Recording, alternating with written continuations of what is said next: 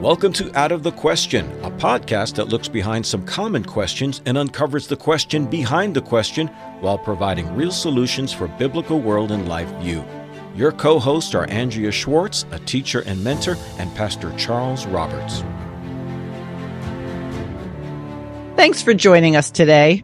To say we're bombarded with ads that encourage the old and even the young to plan for their retirement is an understatement. Much of these ads propose that one needs to make sure that he or she can survive during the retirement years in a comfortable and beneficial way, especially if you are living longer than the actuary tables that project when people should die. What we're discussing today is a topic that came as a result of one of our listeners asking the following question. Is it normal to stop working if we are healthy and able to work? Now, Charles, this is an important question as it requires us to look biblically at the entire concept and practically. So, what does the Bible say about retirement and work? And is there an expiration date on service to the kingdom of God? Well, the short answer to the first part of that question is the Bible says absolutely nothing about retirement.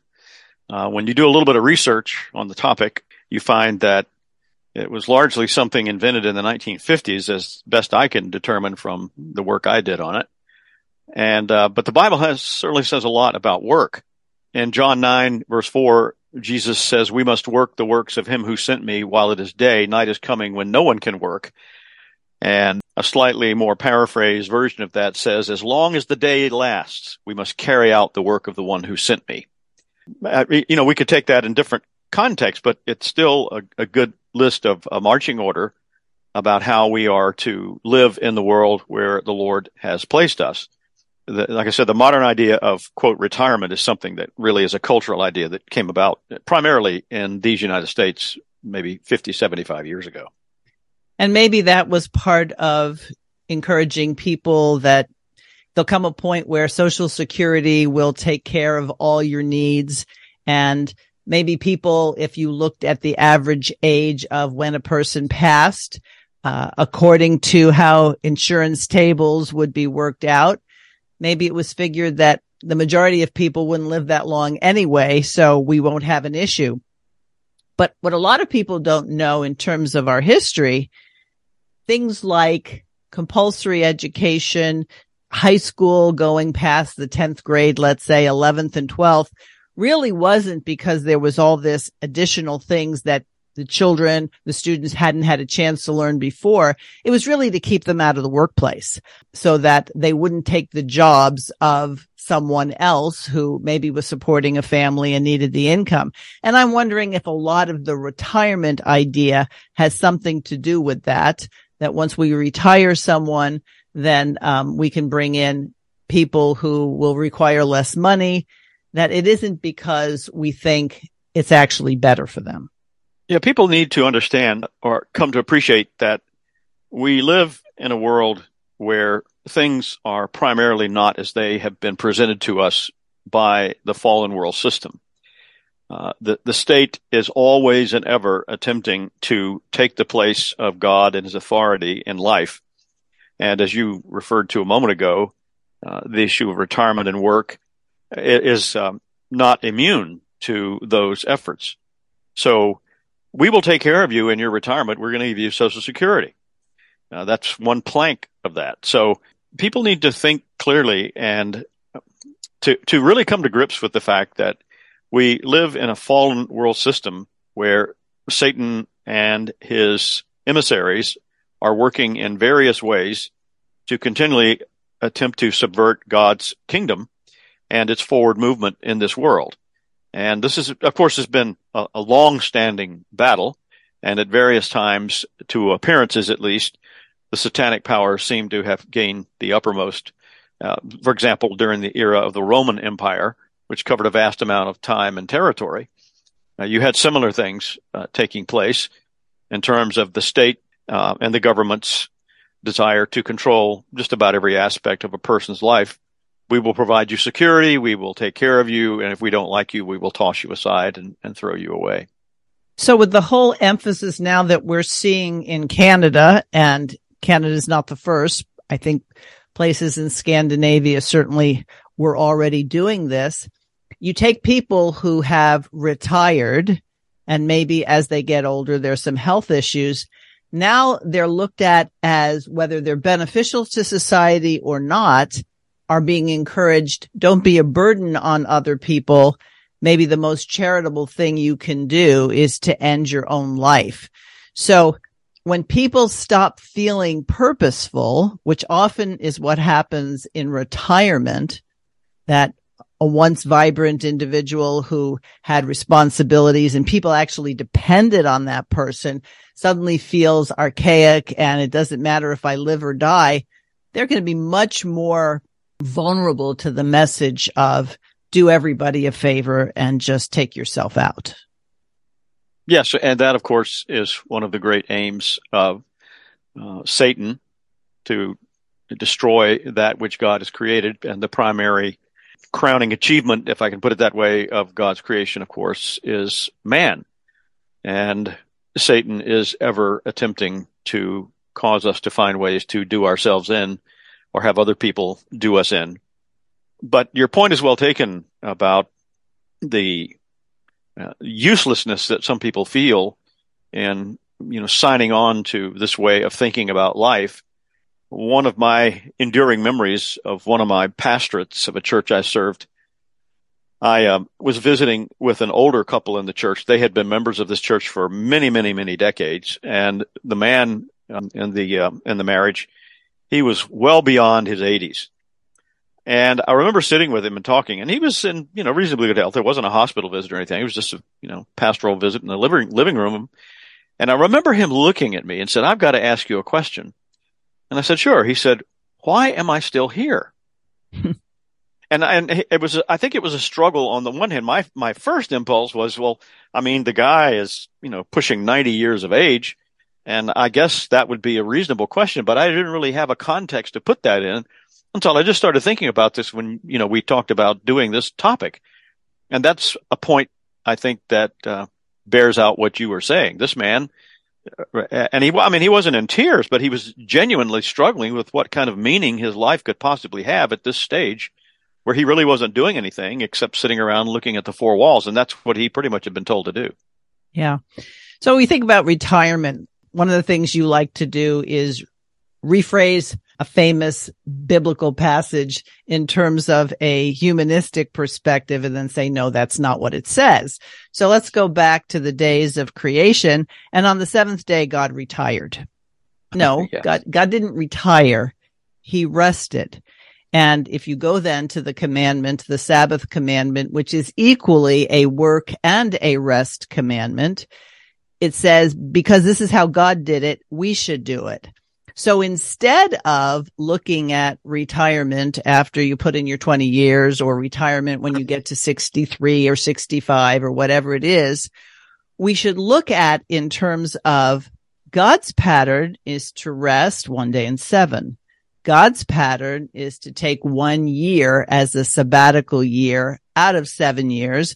And then, of course, you make it all the way to the 49th and 50th year, and you have a double Sabbath, or what the Bible refers to as the Jubilee, which would be the second Sabbath after the 49th. So when we order our lives in such a way that we're not doing it biblically, we're putting, all our efforts into 24/7 and work from bell to bell and, just give it all. And that's considered meritorious. By the time someone gets older and the body starts going, this is not moving as well as it used to, then the idea of retirement seems like, well, maybe this is a good idea when the pattern biblically, as you put it, there is no retirement. One of the, it mentioned the example in John 9:4, which Jesus spoke those words long after the week of creation, but he indicates there his Father is still working and we are participating in the works that he wants us to do. But much earlier than that, and this passage in Numbers is one that Dr. Rustooni commented on in his commentary on the book of Numbers in the Pentateuch. In Numbers 8, verses 23 to 26, We read this, and the Lord spoke to Moses, saying, this applies to the Levites. From 25 years old and upward, they shall come to do duty in the service of the tent of meeting. And from the age of 50 years, they shall withdraw from the duty of the service and serve no more. Now, let me just say, it doesn't stop there. It goes on. They minister to their brothers in the tent of meeting by keeping guard, but they shall do no service. Thus shall you do to the Levites in assigning their duties. So the point is, yeah, at a certain point in age, the type of work that they're doing changes, but they don't just go sit out back somewhere and, count their holy cards. They're still working in a different capacity. Right, right. And so again, this is where we have a distorted view of why we're here. So to answer the question of that man, why are we here? Well, we're here to serve God and keep his commandments. So a change of job and the way in which you'll make an income. So you have a profession or you have a business and some modern technological thing replaces it. I think of all the people who used to process film. You don't see film processing places anymore because now everybody's got a phone that has a camera and they can store their own pictures. Well, that person may be retired from that business or that job, but then you find something else to do that will be able to support you and your family, or just start another business that satisfies someone's need. So our calling under God isn't tied into our job only. A lot of times it's going to be tied into that. But as you said, there are certain things that you can't do after a certain point. So you wouldn't expect somebody 80 years old to be climbing up a pole to fix a broken, power line. No. And, I believe one of the parables Jesus told was, about the master coming home and finding that the work he had assigned to different servants, how they had handled that. Yeah, I mean, the Lord gives us a certain amount of time in this physical world to do things. I mean, the idea is not that we must work until we just literally drop dead with a hammer in our hand where we're getting ready to hit a nail on the head. But the type of work we do later in life is going to be different than what we do earlier for reasons that you just mentioned. But the key takeaway in terms of what the main topic is here is that retirement, it's not a biblical concept. It's more of a cultural concept of this decadent age. And so as long as the Lord gives us breath, well, that's the answer to that man's question. I mean, the fact why he's still there, the fact that he's still breathing and for his age and reasonably good health is that the Lord still has work for him to do. And I think that another part of the satanic attack on God's way of life and God's standards is, finagling people into this kind of scenario where they do have to ask that question. And especially if they wind up alone, either because of the death of a spouse or whatever the circumstance. And I think, somewhere else in one of Dr. Rushdoony's books, I'm trying to think, it might have been in Revolt Against Maturity, somewhere I was reading, he made reference to the fact that it's a known statistic that when people retire, they don't live much longer beyond retirement. I know there are, variations in that claim. But I think that is an accurate statement. Well, sure. Especially for a man, I would say, because if a man has been providing and his, what the revenues he brings into the family has allowed the wife, the mother to raise the children and many people who are homeschooling, it can feel as though life is over. What good am I anymore? I'm just this appendage. But when you think about what the Bible says in Proverbs 16:31, it says, the hoary head is a crown of glory if it be found in the way of righteousness. So if you're an old guy or an old gal and you're past the point that somebody wants you to, let's say, continue surgery, if you're a surgeon and your eyes are not as good as they used to be, everybody thinks it's a good idea or should that you don't continue doing it. But to then say, well, all my years of experience, all the understanding that I've acquired is of no value. Well, that surgeon who can't see well enough to operate any longer is in a position to teach, counsel, mentor, and actually help the people in his area, his community, his neighborhood, his family, his extended family, his church to understand things that you only would really understand because of the nuanced experience that you have. So this whole idea that I'm too old, I'm now, put me out to pasture sort of thing is not a biblical concept.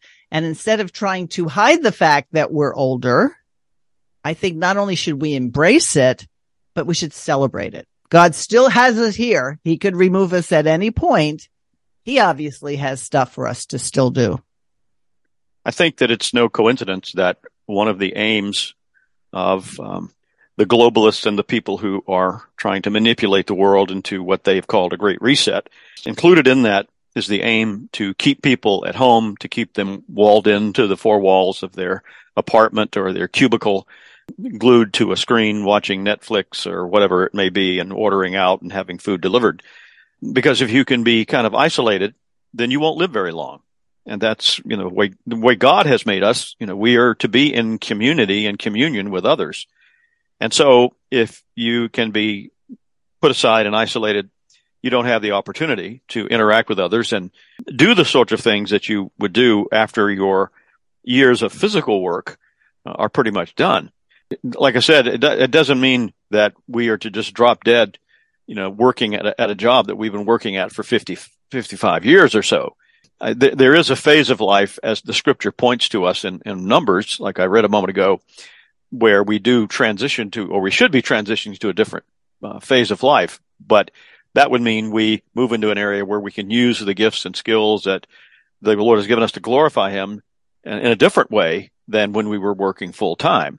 Now, for some people, that means, oh, great, I can play golf all the time and travel and enjoy the grandchildren. There's nothing wrong with that. But if the focus of that kind of transition stage is just completely on me, myself, my comfort, and my enjoyment, then that too, I think, is missing out on something the Lord has appointed for us. And so that's why I think it's very important to be in a community of believers, however you define that, whether that's a church, a home church, whatever. And, scripture, for example, exhorts that in the church, the older women are to teach the younger. Well, if you don't have any older women in the church, the younger women can't be taught and vice versa. Exactly. And think about how, I think this is really post-World War II, employers enticed people to come work for them. There was health benefits, there was retirement benefits. And so a lot of people, I think, worked their job to get their retirement, to get their pension, to get their benefits package. And it wasn't really viewed as a calling under God. So by the time all that's done and they've accrued a nice pension or their IRAs or whatever, the view is, well, now I can go out and enjoy myself. Well, how sad that you never viewed that your work was instrumental in building the kingdom. For example, tithing supports the work of the kingdom. So if you were gainfully employed and you were taking 10% for your first tithe, and you had your poor tithe, and you had your rejoicing tithe, all these things would have been part and parcel of how you gave back to the Lord and obeyed Him, as opposed to just looking at your job, the grind of your job, 9 to 5, Monday through Friday, as something that you hated. Well, I don't think God wants us to hate work. We're supposed to work because that's part of the commandment that says 6 days thou shalt work. Now, you have to work honestly. You have to work responsibly. So the work that honors God is not fraudulently stealing from people or harming people or whatever. So this whole idea of putting off our enjoyment and we're counting on that. I mean, I know grandparents who are actively involved in the homeschooling of their grandchildren.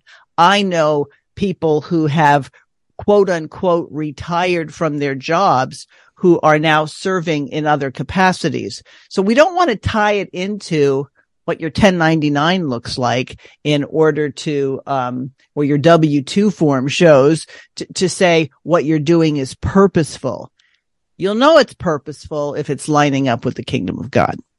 Let me ask you, if I may, about someone that you and I are both familiar with, who I gather from what I know, you you knew him far better than I did, and that's Dr. R.J. Rushdoony. Mm-hmm. I mean, my perception is that the man worked up until the point where he really couldn't sit at a desk anymore. Is that fairly accurate to say?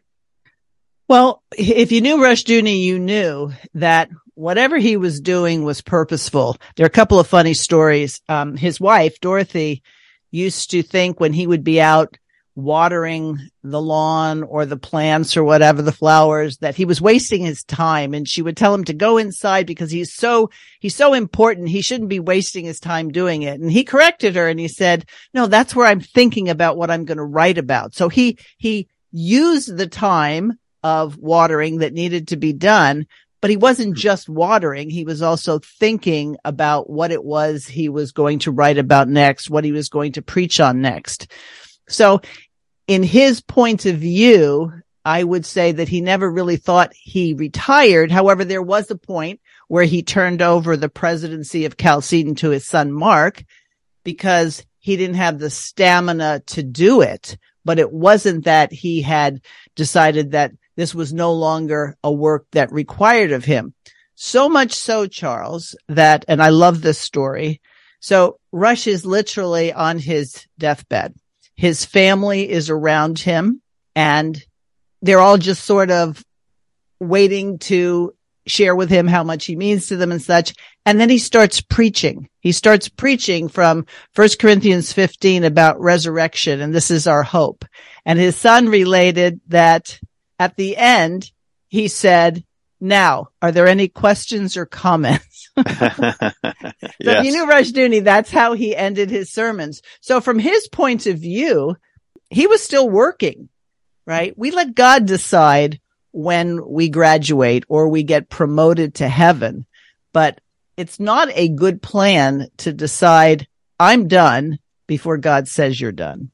I believe Dr. Rushdoony went to be with the Lord in 2001, if I'm not mistaken. That's correct. And the interesting thing some of our listeners can do if they're so inclined is if you go to the chalcedon.edu website, you can search for various and sundry articles that he's written. And more than a few of these were written just within a couple of years of his passing. And at a point where probably he was, sick or ill enough to where he obviously didn't have the output he did a few years earlier. But the point is, he continued to work and do the things that the Lord had gifted him and given him the ability to do.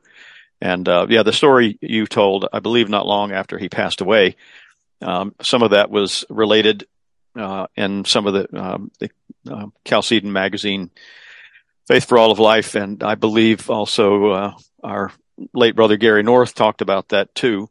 But yeah, I mean, that's a prime example of a man who, dedicated his life to a certain type of work and ministry in the early phase, and then to another type in a more middle part of the phase, and the latter stage of his life, something totally different. But the point is, he didn't rent an RV and go around, various golf courses and things like that in the last 10 years of his life. He kept working.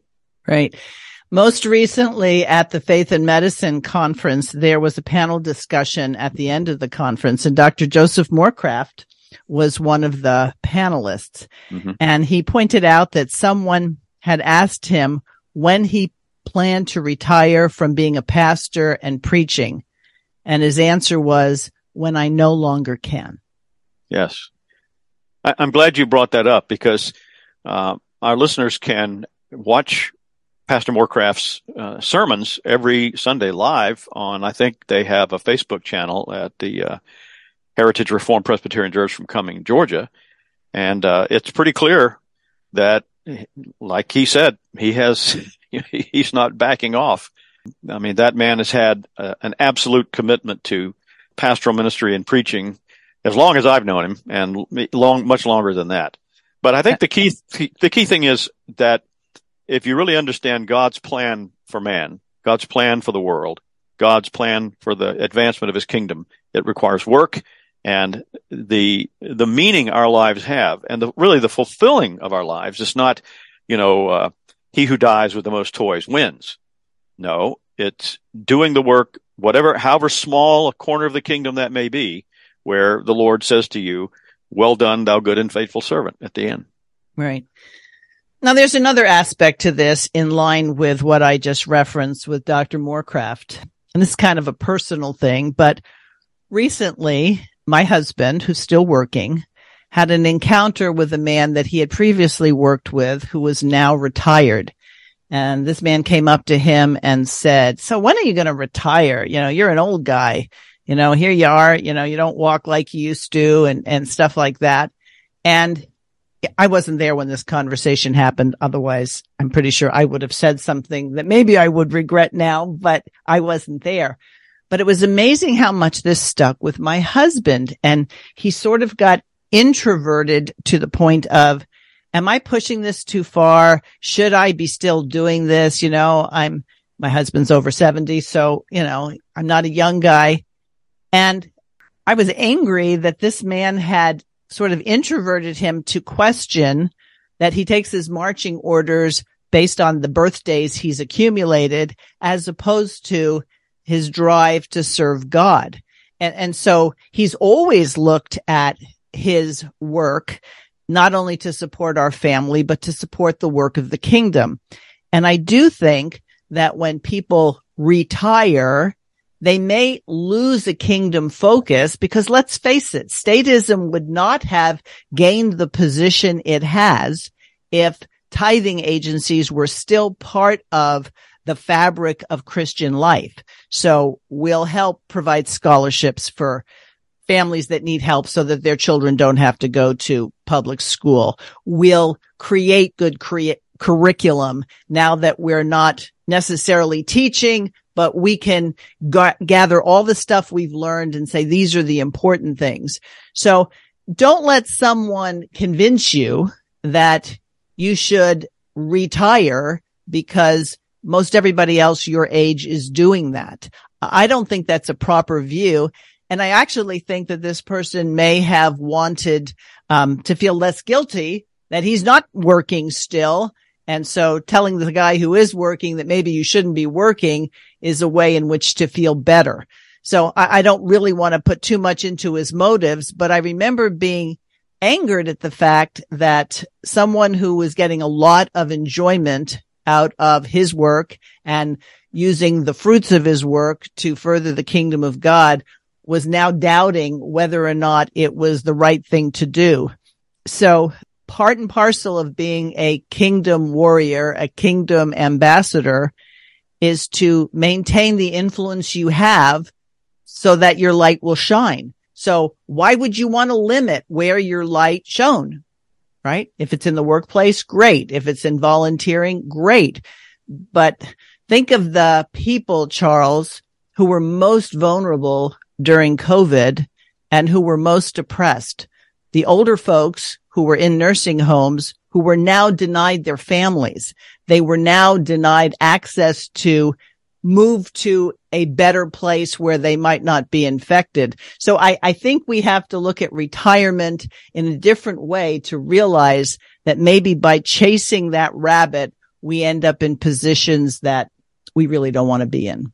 Yeah, and you used the term kingdom warrior, and it just made me think of something that probably I should say this as a bit of a correction to something I hinted at early on about ancient Rome and its culture, because even in that pagan society, they had an understanding of this that it doesn't correspond to our modern technocratic standard. And you can see this reflected, and I think there's historical accuracy in this movie, in the movie that came out, I think, in the year 2000, the movie Gladiator. And in that film, the central character, who is the general of one of the legions that successfully puts down, the barbarians in Gaul, one of the things that he constantly is wanting to do until, from their standpoint, fate steps in and changes everything for him forever, is that, he goes to the emperor and he says, okay, I've done the campaign now. Our legions have won. I want to go back to Spain and take care of my wife and family and harvest my crops. He's a farmer, but a lot of people that served in the military in ancient Rome were everyday people, but they committed to a certain amount of service. But after that, they, quote, retired. But that doesn't mean it meant they would go back and do what they were cobblers or whatever it may be. In this case, the example was that of a farmer. But the point is that even in that kind of pagan setting, they had an understanding that there might be certain things that you would do over here, but when you were done with that, then you'd go back to this other thing that was another avenue for productive activity. Right. And when we lose the focus of what's most important, the family is God's primary institution and it's important. And then the community and the church, etc. How many people who sacrificed their children because they were workaholics and working for that retirement and working for the day that they could do this or that now don't have access to their children or their grandchildren because the reality is, well, Mom, you didn't put a lot of attention on us. Maybe we don't have to put a lot of attention on you.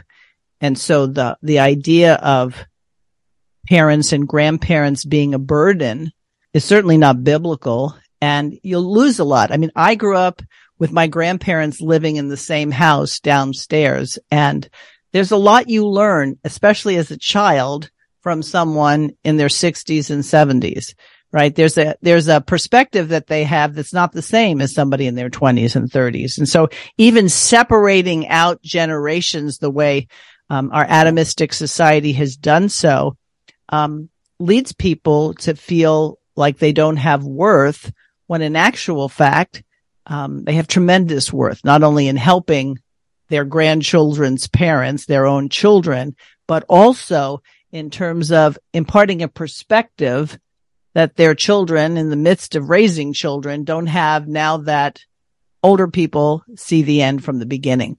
So I think this whole idea of, does kingdom service have an expiration date? I would say not only does it not have an expiration date, it doesn't have a start date in the sense that, well, after you're 18, then you start serving the kingdom. No, I think this is, you're born, your kingdom service begins. And maybe it begins as someone being trained by your parents.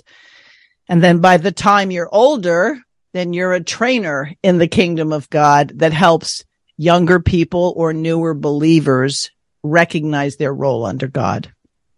Yes, and from the time we are born into the culture in which we live, at least in these United States, we are engulfed, surrounded by, encased in a cultural and societal way of thinking that defines for us what serving the kingdom looks like. And the kingdom in this case means, as we've referred to before, the almighty state. And that's why people have these mindsets about retirement. There are feelings of uselessness and meaninglessness when this path is followed. And I think that's engineered into the entire system. It's meant to be that way because it is the exact opposite of the biblical standard. And so understandably, there are many Christians today who have been talking about creating or getting involved in intentional communities where people are attempting to move to a solidly biblical foundation and a worldview where the pagan ideas are pushed to the side, and we try to create a genuine kingdom-focused biblical society. And in doing that, I hope it's a priority for people who are successfully navigating those waters to recognize the influence and the value of people who at the latter stages of life. And I'm not just saying that because I happen to be one of those people as you are, but I know, and just in terms of my calling and work, when I was ordained into pastoral ministry, I probably spent the first couple of years constantly on the phone calling older ministers seeking advice.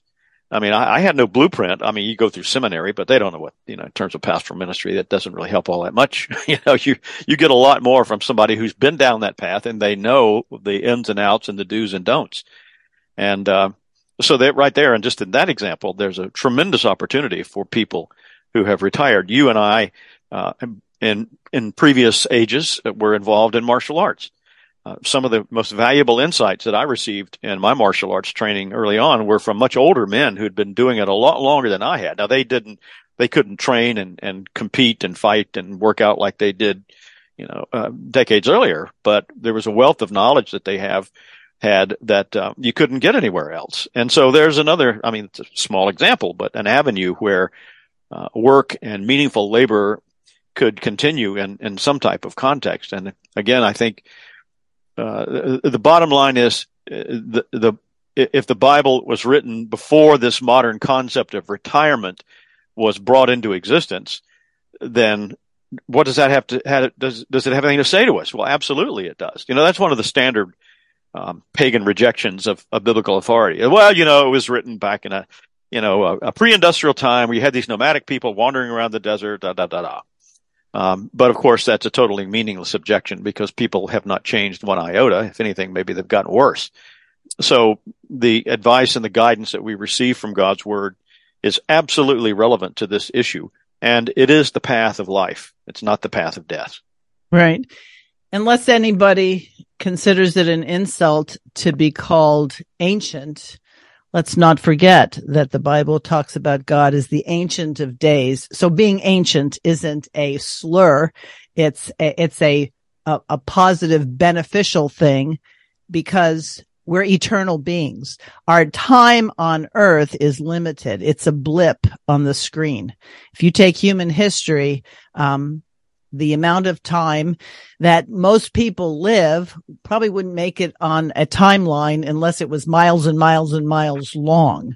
So we need to have perspective that while we're here and work, as you said, the Bible talks about while there's still day, that we don't want to be remiss in seizing every opportunity to exercise what we're supposed to do before the Lord. Absolutely. So when it comes to recommendations, like we always like to give a book recommendation, and this may seem a little strange, but I'm going to make it anyway.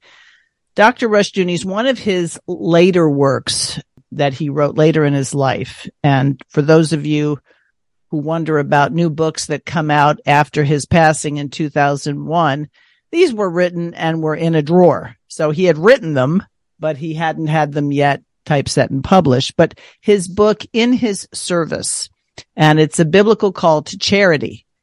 And the interesting part about this book is that he spends, a good number of early chapters, not even talking about charity, but talking about the law of God and the importance in having a biblical world and life view. So for those who are contemplating, okay, my time in my chosen profession, my time in my job will be coming to an end for legitimate reasons. And I'm not talking about the illegitimate reasons that we referenced earlier, but start looking at what you can do in terms of making the transition from this is my job to now this is the area that I'm going to put my time and attention to. And it doesn't mean that it has to be something that doesn't produce an income, but it might not produce or have the need to produce an income if you're situated well enough that you don't need to be accumulating weekly, monthly, yearly income. But it gives you perspective on if your eyes are open, there's plenty to do. And the question becomes, are you prepared and ready to answer the call to service those needs? So In His Service, a biblical call to charity is a recommendation I would make to help you prepare for that. The same way people prepare for the time when their children will move out and they'll have an empty nest. It doesn't mean that you stop functioning. And I would encourage people to put their attention on what their gifts are, what their interests are, and to serve God in those capacities. Yes, and if I may, I would like to recommend, I think I mentioned it earlier, Dr. Rushdoony's book, Revolt Against Maturity. One of the early chapters in this book is called Work and Dominion. And it's in this chapter where he does have a few things to say about the issue of retirement. But you can read this book online at the Chalcedon website. I think it's just recently been put into ebook format. But if you're like me, you want it in all those formats. So I've got the hardback and the ebook. And I would encourage our listeners and readers to avail themselves. It's a great, I think it may be fair to say it's one of his lesser known books, but I think it's one of his best, Revolt Against Maturity. Yes, it was definitely a life changer for me because I had always struggled with understanding psychology. And coming to faith, I thought, well, psychology is something that the Christian has to put aside. And Rushdoony dismisses that idea very handsomely, I might say. Also, I should add that for those who like to listen to books, a number of the titles, I think most of them at this point, are in audio format. So whether you like to read on a device or hold a book in your hand or listen while you're working or driving, all these platforms are available to you. Yes, and I think one of the more recent things that has been done is, I don't know if these are just some of the lectures, but you not only can listen to the audio, but you can also get the PDF transliteration, the printed version. Transcript, yes. Transcript, yes, that's what I was looking for. Yeah. All right. Well, I hope our listener who asked the question has received perspective when he listens to this. And I especially like, Charles, and I know you do as well, when people have questions that arise, especially when these questions arise from earlier podcasts they've listened to.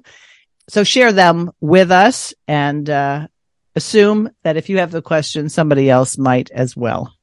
So Indeed. Out of the Question podcast at gmail.com is how you reach us. Thanks, Charles, for another discussion. Thank you, Andrea. And we'll talk to you next time. Thanks for listening to Out of the Question. For more information on this and other topics, please visit chalcedon.edu.